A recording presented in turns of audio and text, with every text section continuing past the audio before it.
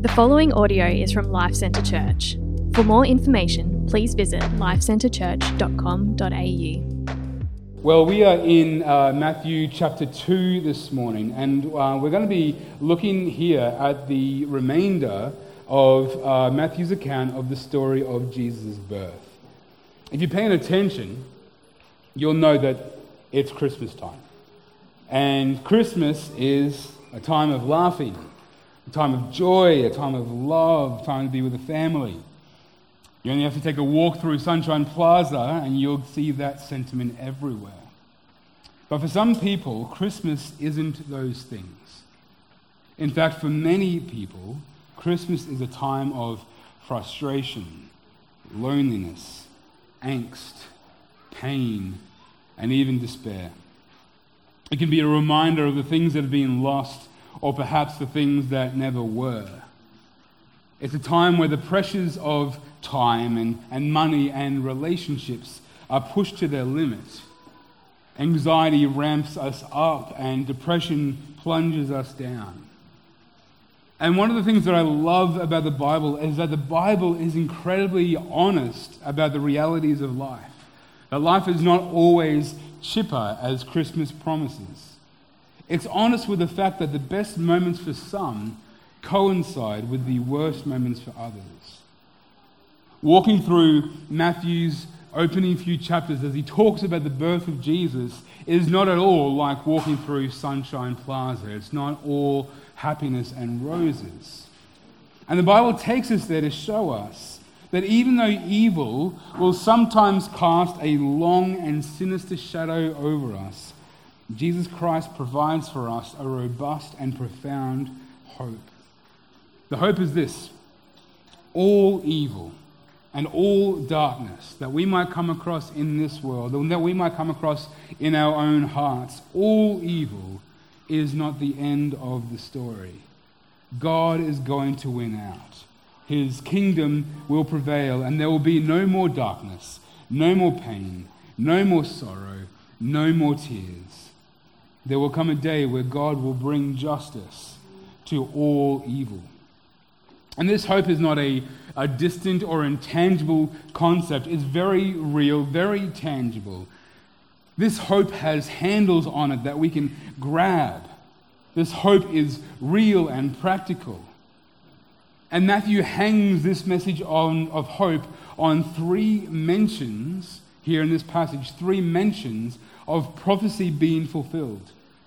3 times in this passage, Matthew says this took place to fulfill. Now, already in this passage, in the opening chapters of Matthew, we've seen 2 prophecies fulfilled. The first one was from Isaiah 7, which said that the virgin will conceive, that Jesus' mother was a virgin. And the second prophecy was from Micah 5, that Jesus would be born the Messiah would be born in Bethlehem. But these next 3, which are contained in the passage we're looking at today, they are quite different from the first 2 prophecies fulfilled. The first 2 prophecies are really specific. The Messiah will be born, or a child will be born to a virgin. The Messiah will be born in Bethlehem. We can point to it, they're specific. We can see easily how they are fulfilled. But these next 3 prophecies are really quite different. They're quite a lot vaguer, actually. No one was expecting the Messiah to fulfill these prophecies. In fact, it's kind of hard to tell if you go back and look at where these prophecies exist in the Old Testament. It's kind of hard to imagine that they even need to be fulfilled. They don't look like they're going to be fulfilled. But Matthew is not clutching at straws here to reference this to the Old Testament. He's not making things up. He's showing that Jesus is the one to complete the story of the Old Testament. He's the one who the story of the Bible points to. The story of the Bible only makes sense with Jesus at the apex of it. And what Matthew's doing is he's inviting us to go back to the Old Testament, to go back into the Bible before Jesus, to see that this is actually all part of one big story, to see the whole story. The main point of this passage is that salvation, the salvation that we receive from Jesus, gives us hope for today from the most unexpected place. The salvation that we receive from Jesus gives us hope for today from the most unexpected place. We're picking up the story from where we left off last week, where those sorcerers from the east came and worshipped Jesus. And disregarding King Herod's instructions, they went home a different route because of a dream that they had, and they gave Jerusalem a wide berth. And it says in verse 13 that after the wise men were gone, an angel of the Lord appeared to Joseph in a dream, saying, "Get up, take the child and his mother, flee to Egypt and stay there until I tell you. For Herod is about to search for the child and kill him." So he got up, took the child and his mother during the night, and escaped to Egypt. This is the first of the horrible scenarios that we're going to look at today. We might be used to reading this story with sanitary glasses on, but this is a nightmare for any new parent. All new parents desire safety and security for their babies, for their children.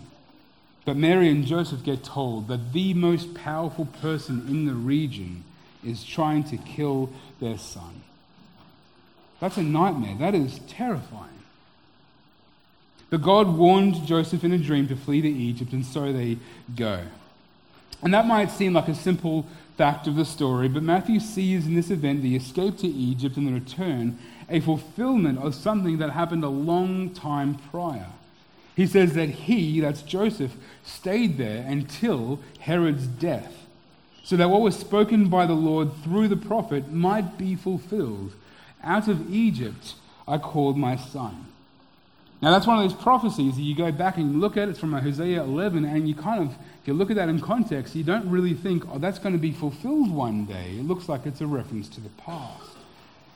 Hosea there is, of course, talking about the moment that God rescued Israel, the God's people, out of slavery in Egypt and brought them to the promised land.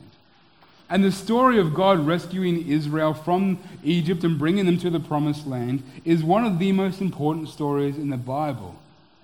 If you read through the Old Testament, you'll see over and over again that line, "I am the Lord your God who brought you out of the land of Egypt." God gets a lot of mileage out of that moment, for a good reason. That's their salvation moment. That's when Israel was saved from their oppressors. And Hosea 11 is another example of this, but this time God refers to the nation of Israel in Hosea 11 as his son. And by applying this to Jesus' situation with his parents in Egypt, Matthew is telling us this little boy is the true son. This little boy is the new Israel, which means that from now on, all those who are found in Jesus are part of God's people. This is an astonishing truth. If you want to be part of God's people, it used to be that you had to become an Israelite. Now you must come to Jesus. And that's an important theme for Matthew, because he continues to structure the first few chapters of his gospel by paralleling Jesus with the nation of Israel. And that takes us all the way up to Matthew 7 even. So if you just look at this with me for a second, Israel suffered under the despotic rule of Pharaoh. Jesus and his family suffered under the despotic rule of Herod. Israel was called out of Egypt by Moses through God. By God through Moses. And Jesus was called out of Egypt by God through a dream to his father. Israel passed through the waters of the Red Sea, and if you look in the very next chapter, Jesus passed through the waters of baptism. Israel spent 40 years in the desert after that, and then Jesus spent 40 days in the desert being tempted. Israel received God's law from Moses on Mount Sinai, and then in the famous Sermon on the Mount, Jesus proclaimed himself as the fulfillment of God's law. The point is that Jesus is the new Israel, the obedient, the true Son in whom God is pleased. See, Jesus was inaugurating a new people who were not bound by ethnicity but by faith. And both the Jews, the Gentile sorcerers could get in on this. Previously, it was Israel who was saved. Now it is those who have faith in Christ who are saved. This is the salvation that Matthew points to. God rescued a million Hebrew slaves out of Egypt, not because they were a strong nation, but because they were weak. God rescued them not because they showed great promise as a faithful nation, because they ended up being incredibly faithless. No, God saved Israel by his grace, by his unearned favor. And those who trust in Jesus are saved by that same grace as well. Not because we're strong. Not because we've got good credentials, not because we've got good references, not because our resumes are filled with good experience. No, it's because we are saved by God's grace to show his glory. We are saved by his grace to show that it wasn't actually us that qualified ourselves for salvation. It's Jesus who does that on our behalf. So we must come to God with empty hands. We must come to God with nothing to offer, in complete weakness and vulnerability. Because if you come into God trying to come to him in strength, trying to come to him, trying to impress God, you're not really coming to God. When we come to God our Father, we come with the empty hands of faith, in weakness, in vulnerability, in helplessness, fully relying on him. This is the salvation that gives us hope for today. So let's look now at that hope. Looking at this next section, Mary and Joseph, they flee to Egypt, but then Matthew takes us back to Jerusalem for the moment, and he tells us that when Herod realized that he had been outwitted by the wise men, he flew into a rage. He gave orders to massacre all the boys in and around Bethlehem who were 2 years old and under, in keeping with the time he had learned from the wise men. Herod calculates that if every boy 2 years old and under in Bethlehem were killed, then like a net instead of a rod, he would be able to terminate this threat from this king. We don't know how many children were killed by this horrific act. Bethlehem was a small town, anywhere between 500 to 1,000 people maybe, so we're talking about maybe 10, 15, 20 baby boys, little boys that were killed at the hands of Herod. This evil is cold, it's calculated, it's irrational, it's insecure, it's wild, it's menacing, and it's destructive. Evil always is.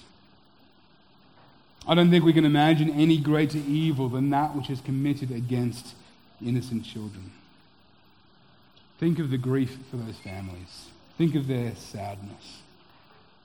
Think of the pain and the anger and the confusion and the despair that would have hung over Bethlehem for an entire generation. You don't just move on from something like that. This is life-altering for this town. There is a poem by John Piper in which he imagines a fictitious scenario where Jesus, as an adult, returns to Bethlehem 2 weeks before the cross. And Jesus comes across old Jake, the innkeeper, who once upon a time welcomed his parents into his stable on that cold and fearful night. In the poem, old Jake lost 2 of his sons to Herod's henchmen soon after, as well as his wife, Rachel, who was trying to protect the boys. Recounting the tale to Jesus, Jake says, "Before I found the breath to scream, I heard the words a horrid dream. Kill every child who's 2 or less.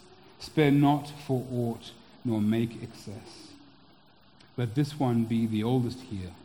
And if you count your own life dear, let none escape. I had no sword, no weapon in my house, but, Lord, I had my hands, and I would save the son of my right hand." So brave. Oh, Rachel was so brave. Her hands were like 1,000 iron bands. Around the boy she wouldn't let him go, and so her own back met. With every thrust and blow I lost my arm, my wife, my sons, the cost of housing the Messiah here. Despite the song, Christmas is not the most wonderful time of the year for many people. So many of us here are walking through a hard season, facing steep cliffs, feeling all alone. Just this week, I personally have experienced the dark shadow of evil in a very profound way. It's taken me to dark places. By God's grace, we're in this passage this week, and He's taught me lots from it. Particularly to know that He will bring justice to all evil.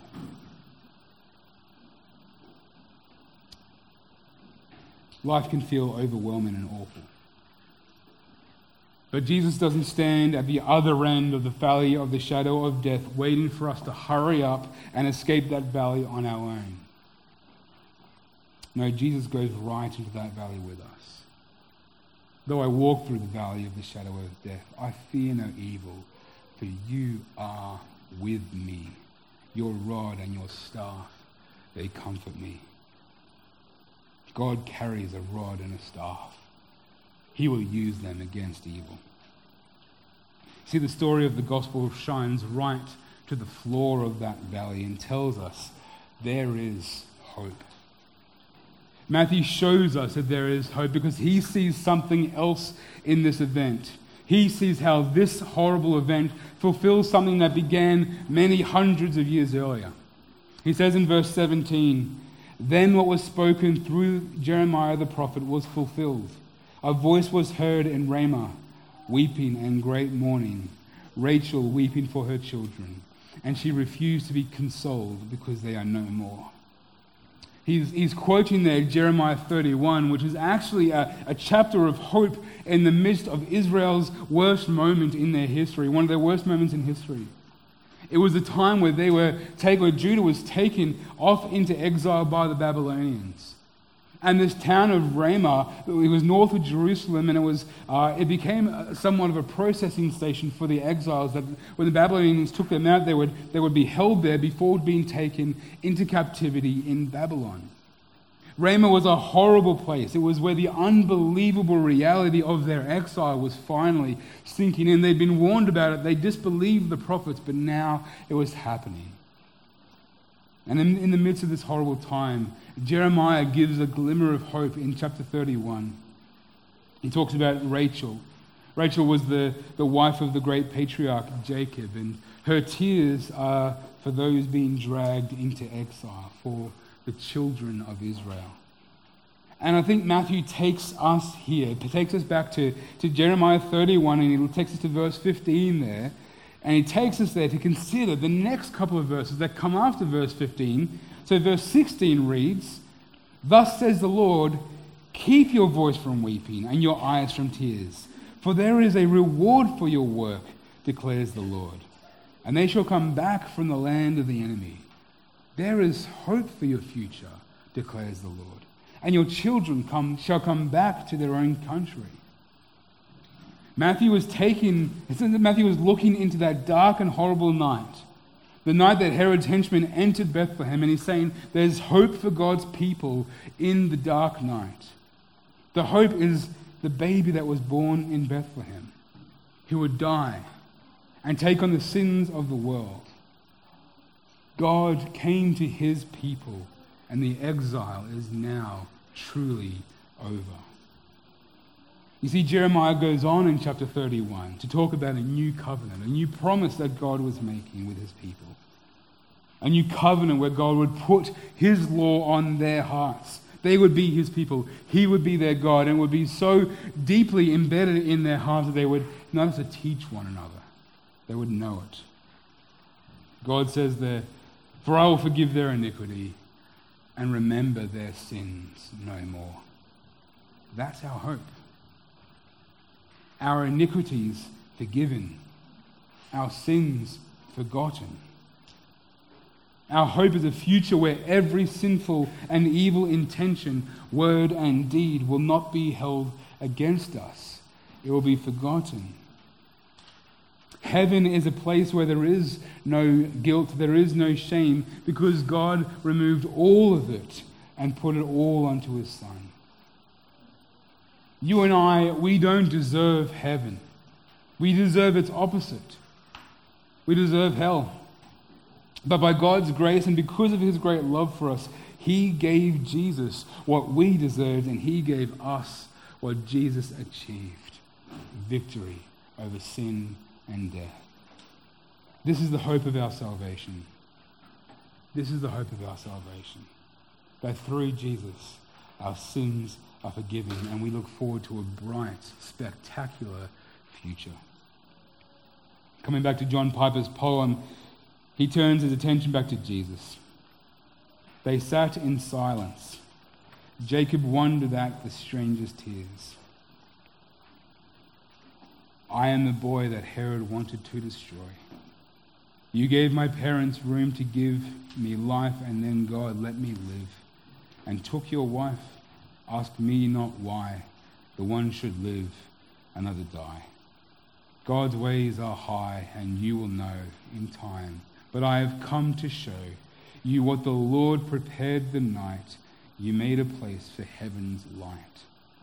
In 2 weeks they will crucify my flesh, but mark this, Jacob, I will rise in 3 days from the dead and place my foot upon the head of him who has the power of death. And I will raise with life and breath your wife and Ben and Joseph too, and give them, Jacob, back to you with everything the world can store, and you will reign forevermore.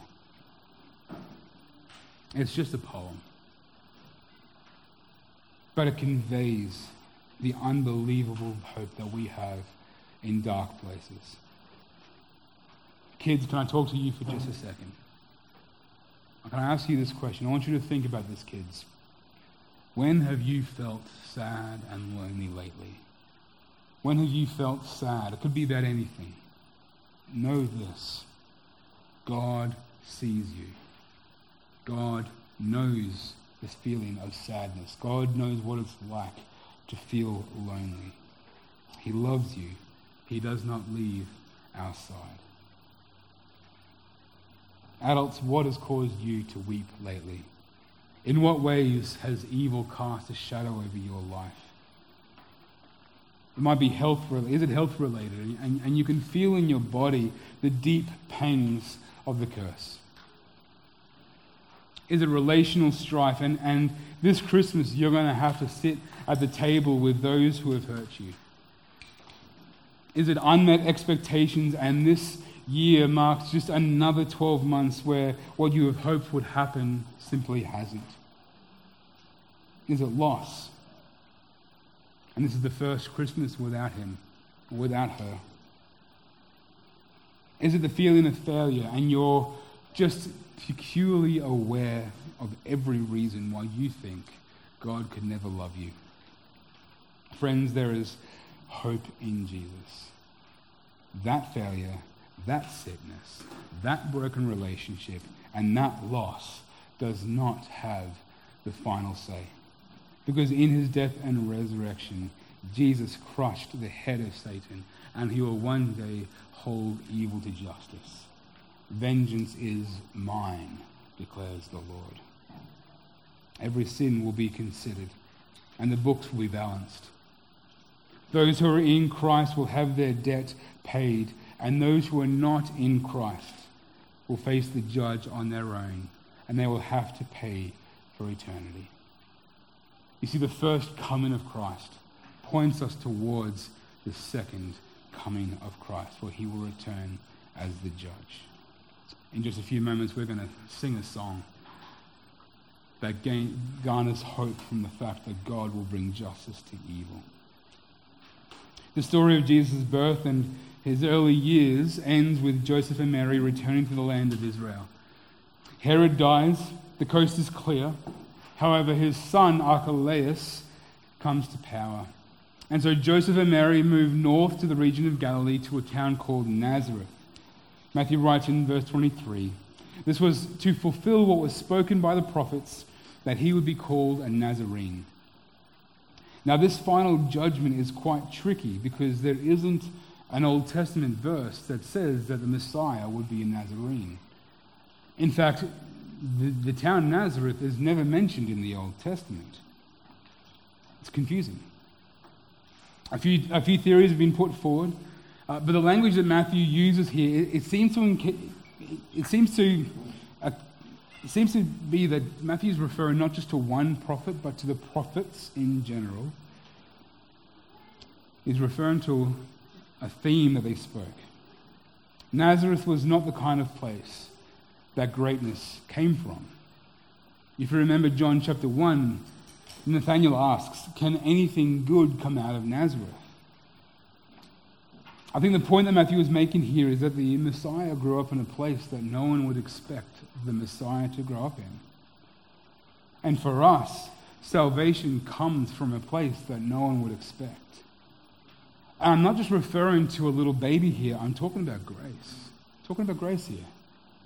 You see, if you and I could write the story of salvation and hope, if we could write that out for the whole world to hear, without God, if we were to write that ourselves, we would probably write something along the lines of, those who meet the standards will be saved. Only those who demonstrate long-term commitment and seriousness about their faith will be saved. Only those who have something to offer will be saved. Only those with the right credentials will be saved. Only those with the right references will be saved. We think that way, don't we? And we apply those very impossible standards to ourselves. And we think God could never love me because I've not reached the standards that I've set for myself. But grace comes along and says, no, you don't have to meet those standards because you can't meet those standards. You can't meet those standards. Everyone has fallen short of the glory of God. No one has the capacity to obey God in and of themselves. We need the Holy Spirit to begin to work in us, that work of salvation and sanctification to make us more and more like Jesus through obedience.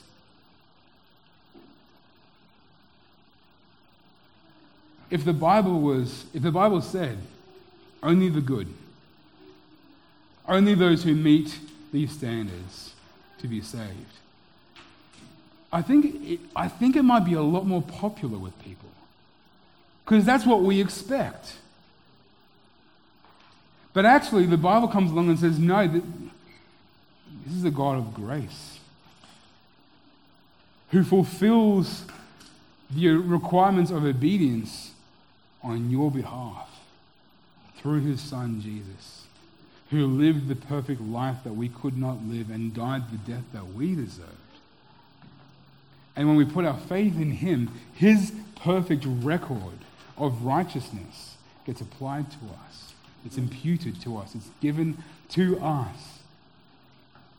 And it's so firmly and securely applied to us that when God looks at us, he will see the perfect record of his Son. See, the gospel tips our expectations on their head and says, don't come to Jesus in your strength. Come to him in weakness. Don't come to Jesus with your resume. Tear that resume up. It's no good here. Come to him with nothing. Come to him expecting that he will give you what is his and what is most precious, the righteousness of God. By faith, you can receive the righteousness of God, right standing before God, having the perfect record of Jesus applied to you so that in God's eyes it is as if you have never sinned. This is the unexpected grace that saves us. It's the salvation that brings us hope for today. God will hold all evil to justice, including our own. And he does that by placing that onto his Son. Friends, receive that grace. Receive that unexpected grace. Receive that undeserved love. Press the love of God into your hearts like pastry into a pie dish. Let that love give you hope for today. Let's pray. Thank you for listening to this podcast from Life Centre Church, located on the Sunshine Coast. We exist to make, mature, and multiply disciples and communities that depend upon, declare, and display the gospel of Jesus Christ in all of life. If you would like more information about us, please visit lifecentrechurch.com.au. We provide our podcasts free of charge. Please feel free to download the content and share it with others. but please do not edit or alter the content in any way without the written permission from the leadership of LCC.